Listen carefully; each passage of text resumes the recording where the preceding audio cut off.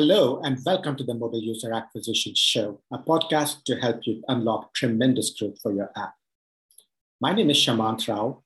I'm the CEO of the boutique growth marketing firm Rocketship HQ and host of the podcast Mobile User Acquisition Show. In each episode, we feature experts in the field of mobile growth and discuss strategies, tips, and pointers from the leading edge of mobile growth marketing. By the end of each episode, you will have gained actionable and tactical insights that will help you make more informed decisions in your own work around growth. The Mobile User Acquisition Show is produced by Meryl Vincent, Content Marketing Manager at Rocketship HQ. Today's episode is a part of a very special segment of the Mobile UA Show, the Mobile Spotlight Series. In these special episodes of the Mobile Spotlight Series, we shine a spotlight on some of the smartest experts in mobile marketing. Our featured guests do a deep dive into a specific area of mobile marketing and share hard-won insights from the front lines of their work that can help you unlock growth, revenue, and ROAS profitably and sustainably for your own products.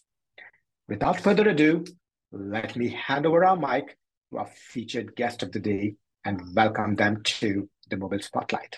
Hi, I'm Martin Macmillan, founder and CEO of Pollen VC. Today's guest on the Mobile Spotlight segment of the Mobile User Acquisition Show. In today's episode, I'll be talking about measuring financial returns of user acquisition spend. We'll be talking about a range of approaches to measuring financial performance of UA spend. There's been an evolution of how marketers think about measuring returns, from simplistic ROAS metrics, return on ad spend, towards more financial metrics that allow greater granularity and accuracy. Since the early days of performance marketing on mobile, marketers have been focused on ROAS as a metric to measure the performance of their mobile UA efforts. ROAS, return on ad spend, is a simple metric to show how marketing spend is recouped and ultimately delivers a financial return. The problem with simplistic ways of measuring ROAS, or ROI, is that it doesn't always take into account time. And marketers have been missing the importance of factoring time into their calculations and thus making suboptimal spend decisions. I was recently at a gaming conference where I met two UA managers from gaming studios who were comparing their respective ROAS performance. The first studio was pleased with our 130% ROAS figure, but not as pleased as the second studio, which was achieving 140%. The problem, of course, was that they were not factoring in time. The genres of game were very different. The first was hybrid casual with aggressive early monetization, but where users were not expected to play and pay for more than a couple of months at best before exhausting all the content and tiring of the gameplay. The second studio had created a merge game, loved by many loyal fans, but because of the competitive nature in the genre and high cost of user acquisition, the payback period was much longer before any profits were generated.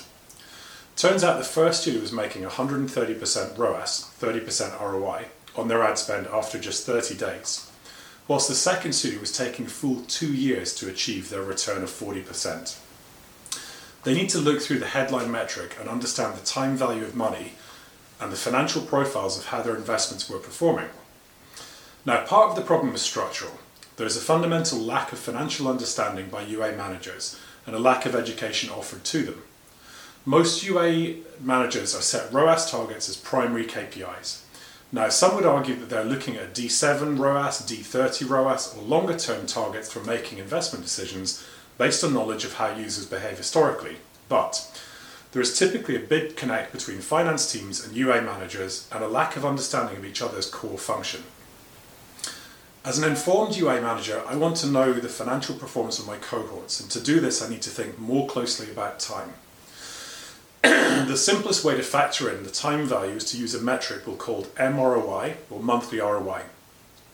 It's easily calculated by taking the profit a cohort generated, LTV minus CPI, and expressing it as a percentage, dividing it by the number of days it took to achieve the LTV and then multiplying it by 30 to give a monthly estimate.